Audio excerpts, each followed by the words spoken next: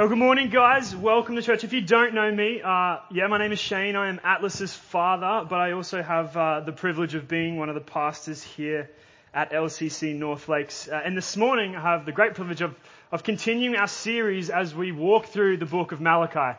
This is week 2. If you were here last week, Sam did a great job of kicking us off as we looked at kind of the first back and forth argument between God and his people.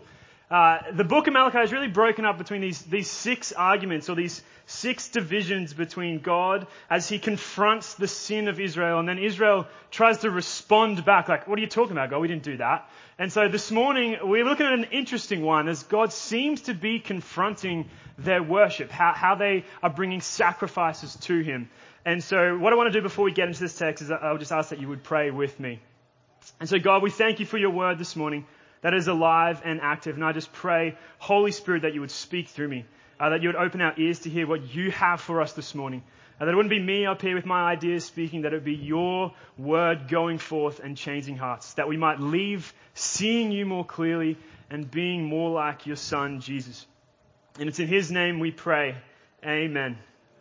How would you feel this morning if you got to church, there was a sign on the door that said, church is cancelled, Kylam shut the doors?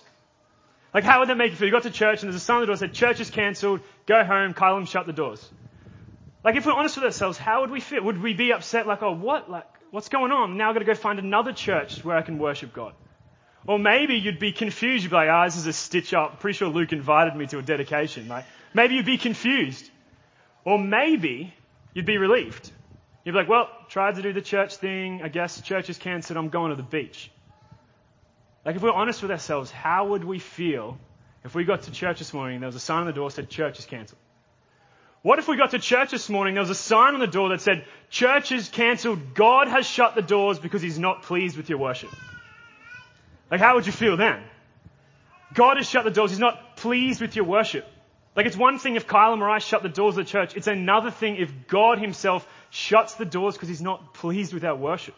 Like, that's crazy, right? But that seems to be what's happening here in this passage. As we walk through, we see something is going on where God is desiring to shut the doors of the church. We need to ask ourselves, like, what could that possibly be? Like, why would God want to shut the temple was meant to be the place that hosted his presence, the place where he met with his people. And yet something has happened and God is desiring this. And so as we look at this passage today, I really want us to see 3 things. I want to see that there's a problem going on. I want to see also that there is a solution, there is a remedy to that problem, and then lastly, there is an invitation. And so firstly, the problem. Well, what is the problem going on? Well, the problem was that Israel were actually coming to God and offering sacrifices that were polluted and blemished. Sacrifices that weren't perfect. And so we might say, oh, what does it got to do with anything? Because we don't really understand what the sacrificial system was back then. But God had given his people very clear instruction of how he was to be worshipped, how sacrifices were to be brought before him.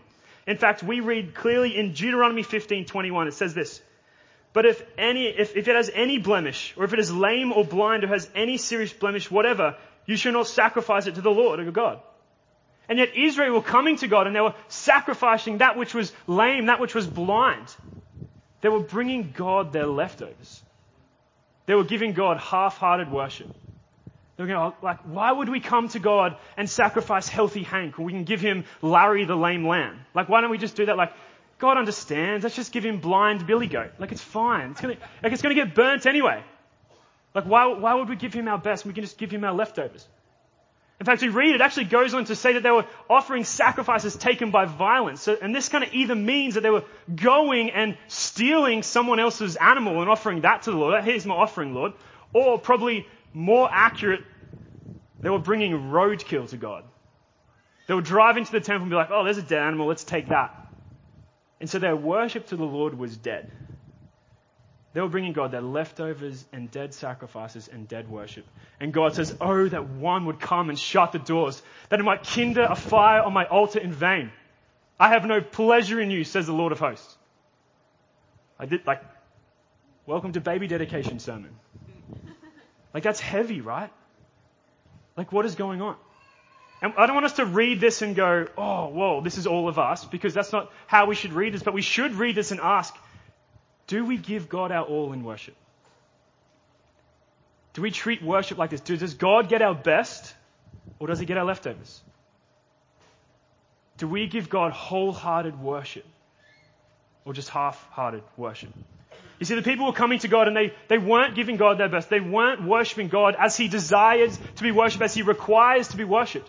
They were just worshipping them as they desired. They thought, hey, God won't understand. He's fine. I'll just bring him our lame. Like it's blind. It's going to die anyway. Like they weren't worshipping God as he required, but as they desired. They were coming before God and not worshipping as he required to be worshipped as the Lord of hosts. They were coming and just worshipping him as they desired. Like it's fine. Like God understands. Like they were going through the motions of worship still, but their heart wasn't in the one who they were meant to be worshipping. And what's crazy is they go, hey, like I hope God will still bless us. Like I hope God will still show us favor. Like how do they have the audacity to go, even though we're giving God not what he requires of us, I expect you to continue to bless me, God. Continue to show me favor. Like they were treating God as a genie. They were treating God more as like their homeboy than as the Lord of hosts. You know, like those shirts, Jesus is my homeboy? Bad category to put the Lord of hosts in. That's why Malachi over and over again in this book, more than any other book in the Bible, calls God the Lord of hosts. It literally means commander of heavenly armies. It's trying to remind the people of Israel, that's who God is. Millions and millions of angels are at his command. And you're coming to him and offering him dead worship. Like what is going on? And so they weren't giving God their best. And so Malachi said, hey, God has something to say.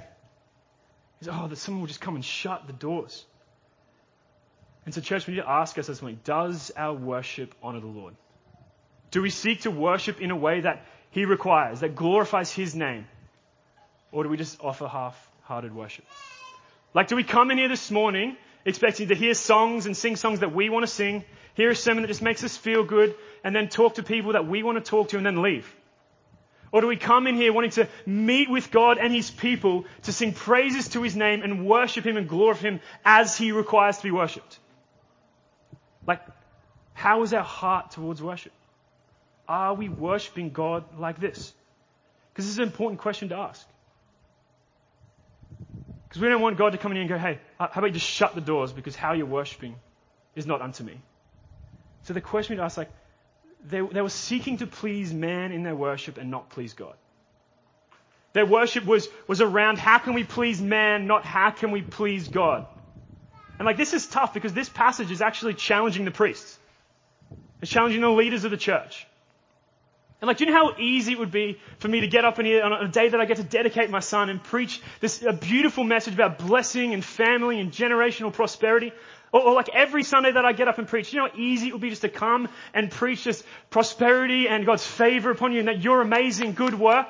And yet I am compelled by the word of God that all the scripture is God-breathed and profitable for teaching, reproofing, correcting and training in righteousness. And that's partly why we as a church, we desire to preach through books of the Bible. And so we can't just skip over parts that we don't like. Like last year we preached about 17 weeks through the book of Exodus. And there were some parts in there I really wished we could skip. Somehow I landed on the week where I had to talk about the fact that a lady named Zipporah cut her son's foreskin off with a rock. Like, would have happily skipped that. Still don't know how it relates back to Jesus, but the point is, we need to come to worship and ask, are we doing this in a way that honors and glorifies the Lord as he requires? Or are we just worshipping to please man as we desire? It's a genuine question we need to ask ourselves. Do we come in here this morning seeking to worship God and be with his people? Or do we sit there and go, oh man, that worship could have been a bit better? And so probably it's a good point to talk about what worship is, because if you didn't notice, nobody brought a lamb in here this morning to sacrifice, which I'm thankful for. And so this side of the cross, we no longer bring sacrifice to the temple. And so what does our worship look like? Like, how do we worship? If we need to worship in a way that God requires, what does that look like? Well, Paul says in Romans 12, says, I appeal to you, therefore, brothers, by the mercies of God, to present your bodies as living sacrifices, holy and acceptable to God, which is your spiritual worship. Church, our worship is no longer to come to church and offer sacrifices on the altar, but actually to present our entire lives to God in sacrifice. To present our entire lives to Him in worship. Everything we do now is worship unto God. As you drive your kids to school, that is worship unto God. As you're brushing your teeth, as you're having a shower, as you're going to work, as you're sitting in traffic, it is all, every part of our life is now meant to be on the altar of God, as an offering. That's our worship. Do you give God your entire self? Like, does He have all of you? Or just some of you? Does He get all of your time, all of your money, all your talents? Or just some of it? Because, like, we're all worshipping something. We're all worshipping something. And yes, there is this thing that we call corporate gathered worship. This beautiful display of the body of Christ for the glory of God. And that seems to be what Malachi is speaking about here. But this side of the cross, our worship is all of our life for the glory of God. Whether you eat or drink or whatever you do it unto the glory of God. And so, is that us? Is that our life? Because, whether you're a Christian or not, you're worshipping something. And the easiest way to figure out what that is just to look at where you spend your money, your time, and your talents. Like, where does the majority of your time and your money and your talents go? Because that's ultimately what you're worshipping. Because worship is just describing worth onto something. And so does God have all of your time? Does He have all of your money? Does He have all of you? Or does He just get kind of 30 minutes in the morning and maybe an hour on Sunday? Does He have all your money? Or do you just give Him some money on those weeks where you don't have any big expenses? Does He have all of your talents? Does He have all of who you are for His glory? Because that is our worship. That is how we are to worship the Lord of hosts. Maybe you're in here and you're worshipping family. Maybe your worship is your career. Maybe you're worshipping status or comfort. Maybe you are a leader in here this morning and your worship is ministry. Like, that's something we need to constantly wrestle with. Because it's easy for us to take this good thing and make it a God thing. And so we need to be careful, because the only one worthy of our worship is God, is the Lord of hosts. Does God have all that we are? Because it seems that that's not what was happening back in the time of Israel. They had forgotten who God is. And so the problem is that they were offering half-hearted, leftover, dead worship to God. But as we read this passage, we see that's just the surface level issue. Because God said what the actual issue was they did not fear His name. We read in verse 6, "A son honors his father and a servant his master. If then I am a father, where is my honor? If I am a master, where is my fear, says the Lord of hosts." The problem was Israel did not fear the Lord. They did not see God for who He was rightly. And when we speak about fear here, we're not speaking about dread or terror. We're speaking about like a holy awe and reverence as you stare into the face of God and see His majesty and His glory and His wonder and His power and His beauty. Like, that's the kind of fear we're talking about here. Israel had forgotten what God had done for them.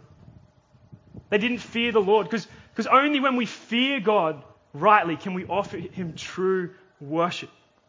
When we see God in all of His goodness and grace and power, can we then surrender our lives to Him? And that is what God is challenging. Hey, where is my fear? Where is my fear? This reminds me of this quote in Narnia. Have anyone seen or read the books Narnia by C.S. Lewis?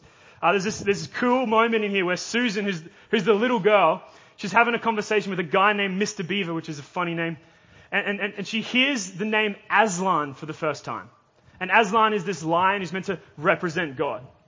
And she hears the name Aslan and that he's a lion. And she says to Mr. Beaver, "Oh, a lion? Is he quite safe?" And Mr. Beaver looks at Susan and goes, "Safe? Who said anything about safe?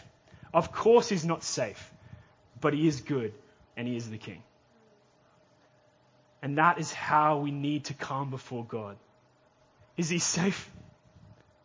No. But He is good and He is the king. And this side of the cross, for those who he calls into his family, there's safety and security forever. That's how we need to worship. With a holy fear of God. And the coolest thing about this is when we fear the Lord correctly, it actually frees us to fear anything else. Like we no longer need to fear anything else. We no longer need to fear man's opinions because we know what God says about us. And a cool way to illustrate this is that if there was a spider to crawl across this stand right now, like I hate spiders. If a spider crawled across this, I would throw this at Kyle straight away. Like, I'm not messing with a spider. But if there was a spider to crawl across this stand and then a grizzly bear to break through that wall right now, I don't care about a spider anymore because I'm standing face to face with a grizzly bear. And so the fear of the spider is gone. And this is what happens when we see God for who he is. We see him in all his glory and majesty and might and power and goodness. And when we fear him correctly, we no longer fear anything else. Like nothing can touch us. And as we look around the world, there seems to be everything but a fear of the Lord. That's why there seems to be so many wars and stress and anxiety on the rise. So much fear from every other corner. And God says, hey, the problem is not actually that your worship is half-hearted. The problem is you don't see me correctly. You do not fear me rightly. Because only when you fear me rightly can you worship me correctly. Church, our God is good, but he is a king. And he requires that we worship him rightly.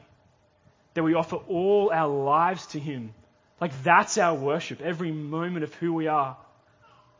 Why do some of us come in here this morning? Why do we come to church on Sunday mornings? Because being in this building doesn't make you a Christian any more than standing in a garage doesn't make you a car. And so why do we come in here this morning? Is it just to tick a box? Or is it because we want to meet with God? Be with his people, worship him. What a privilege that is. To come together as a family and worship our good Father, who is also the Lord of hosts. How cool is that? So the problem was they didn't fear the Lord. So what's the solution? What's the solution to this problem? Is it just to try harder at fearing the Lord? Is it to just do more until you do right? It seems to be what the world tells us to. If you want to get something right, just keep practicing, do more until you do right. But the solution to this is not just to pull our bootstraps up and work harder at fearing the Lord, work harder at getting the worship right. Because the problem is a heart problem. And so the solution is not that we do more, the solution is that we see God and realize what he has already done. The solution to half-hearted worship is to look at the face of Jesus, is to see God in all of his beauty and grandeur and grace and goodness and allow that to change our hearts. To see him for who he truly is. That's the solution to this. No wonder this book that is about God calling out the disobedience and the sin of Israel begins with what? As we heard last week, the first 2 verses says to Israel, hey, there's so much to come about you're not doing this right, you're not doing this right, you're not doing this right. But he begins it by saying, hey, Israel, I love you. I love you. I have loved you. I have always loved you. I will always love you. Why? Because just changing our actions isn't going to change anything unless we change our hearts. And this is why my prayer for Atlas every single day is actually not that he would grow up and love the Lord. I desire that, obviously, more than anything. My prayer for Atlas is not that he would grow up and love the Lord. My prayer for Atlas is that he would grow up and know that the Lord loves him. That he would grow up and know more than anything that Jesus loves him. Jesus loves him. And he loves us. Unconditionally. But you know how outrageous that is? That the Lord of hosts, the creator of the universe, loves you? That's the thing that changes the heart. That's the thing that melts the heart. What do we read? What brings us into repentance? The kindness of the Lord. And so that's why my prayer for Atlas, more than anything, is that you will grow up and know that every moment of every day, Jesus loves him. No matter what. And that is only possible because of what Christ has done on the cross. And then, absolutely, I'm going to pray that he would and then respond to that love and repentance and faith. And that he would grow up to be a man that seeks to live for the Lord and honor the Lord and worship God all the days of his life.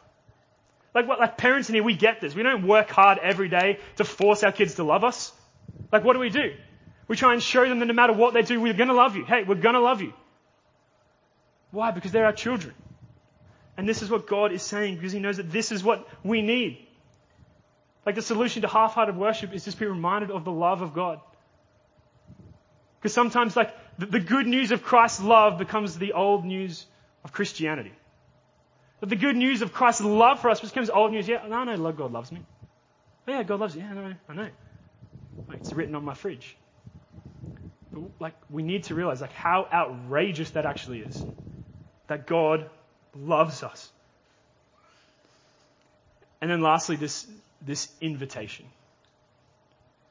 This invitation from the Lord to his people. Like, because we know, right, that God doesn't need our worship. Like, he doesn't need our sacrifice. He's God. Like, that's why we read. He says that, hey, like, my name will be feared among the nations. Like, my name will be feared. Like, he doesn't need us, but he desires us, and he desires us to worship him. Because it's an invitation. It's an invitation. It has always been an invitation. What Israel had forgotten and what we seem to have forgotten was the purpose of the sacrificial system in the first place. Which was what? They would bring an animal that would be killed for the sins of the people, that they might go and walk free. Worship has always been an invitation to life. It has always been an invitation to God and his presence. It's always been an invitation to vibrant joy and prosperity in the presence of God Almighty. Like, that's why God kicked up such a fuss. Yes, he's the God of the universe and worship can only be unto him. But his people are missing the whole point of the sacrificial system.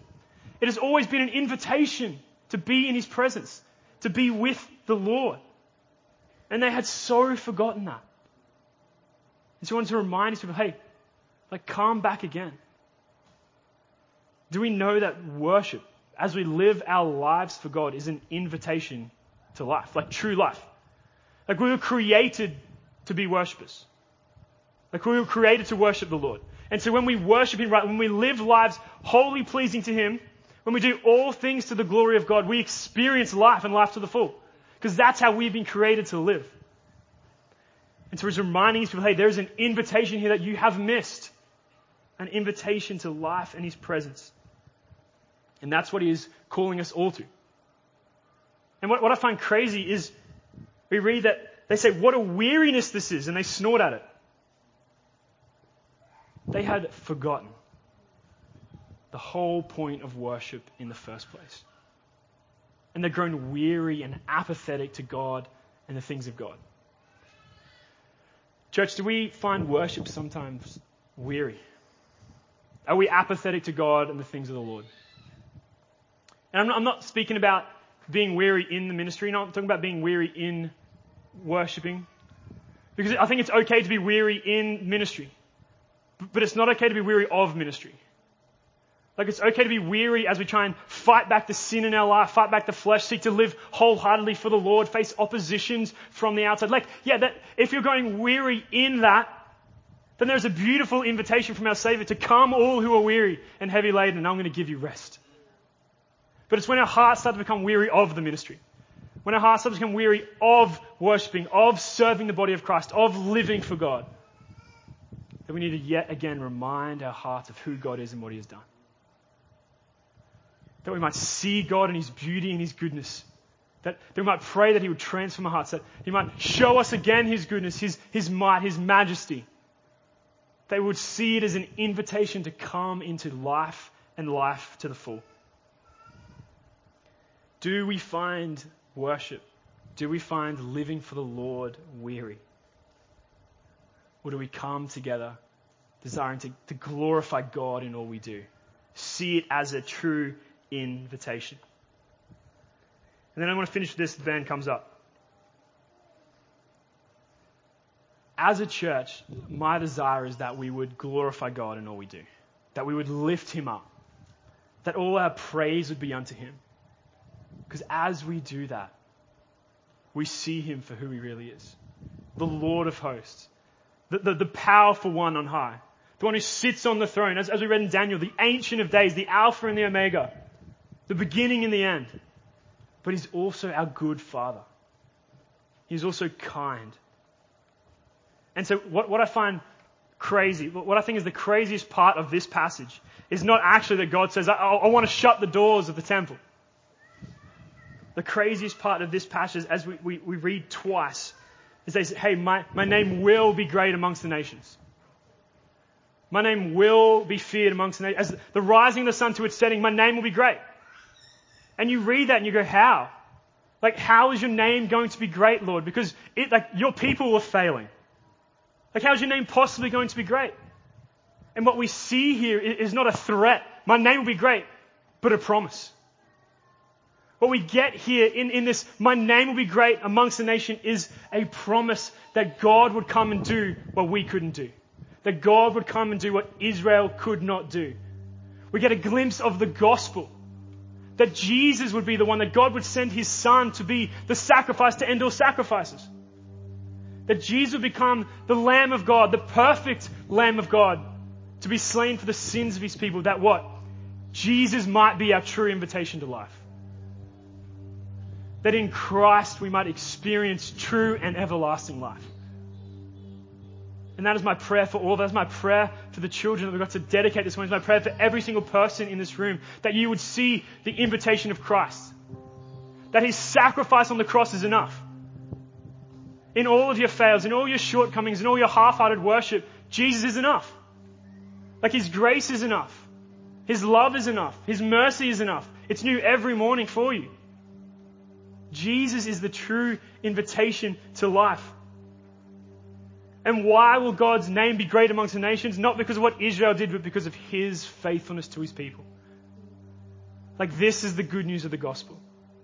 That God sent his son as a sacrifice. In the midst of our rebellion, in the midst of our sin, he sends his son to enter in, to live the life that we couldn't live. To be the sacrifice that we could never offer up. Why? So that we could go free. That we could walk away free and enjoy true and everlasting life. Like, how amazing is that? How outrageous is that? Let's not let the good news of Christ become the old news of Christianity. Let's continue to remind our hearts of the good news of the gospel, that Christ died for us. He died for our sins. He was the sacrifice for every sin. Like, your sin is not greater than the blood of Christ. Your sin is not greater than the grace of Christ. Nothing you can do can outweigh what Christ has done for you. And so as we come before him, are we apathetic towards worship? Do we give God our best? Do we seek to glorify him in all we do, every moment of every day? Because if we don't, God is calling us back in just to see him rightly. Just to taste and see that the Lord is good. That he is worthy. And my prayer is that you would see the invitation this morning. The invitation that living for him is actually an invitation to life and to freedom. That we would live life and life abundant as we live for God, in his grace and in his mercy. And as we live lives offered up to the Lord. Let's give God our all. Why? Because he deserves it. But in that, we experience life and life in him. And let's allow our hearts to remember and be reminded every moment of every day. God loves you. Like he loves you. I'm going to keep saying that. Like, he loves you. And for those of us who are weary just because of what's going on in our world, we need to be reminded that God loves those people overseas. God loves the people in our nations. God loves our family more than we do. And God loves us. Would you pray with me? God, we thank you for your love. We thank you that not only are you the King of Kings and the Lord of Lords, the one who sits on the throne, the creator of the heaven and earth, you're also our good, good Father. And Lord, we thank you that when we seek you, we find you. When we pray to you, you incline your ear towards us. And God, my prayer this morning is that we would see you rightly, that we would fear you rightly, and in that would lead us to worship you freely. That we would no longer need to try and appease man. We no longer to try and please man with the way that we worship, with the way that we live. But in all things we would seek to glorify you. And God, ultimately we thank you for your sacrifice on the cross. That you gave your Son, that he might be killed so that we didn't have to. That our sins might be forgiven. And then we might walk in freedom and life and love forevermore. And it's your wonderful and holy name we pray. Amen.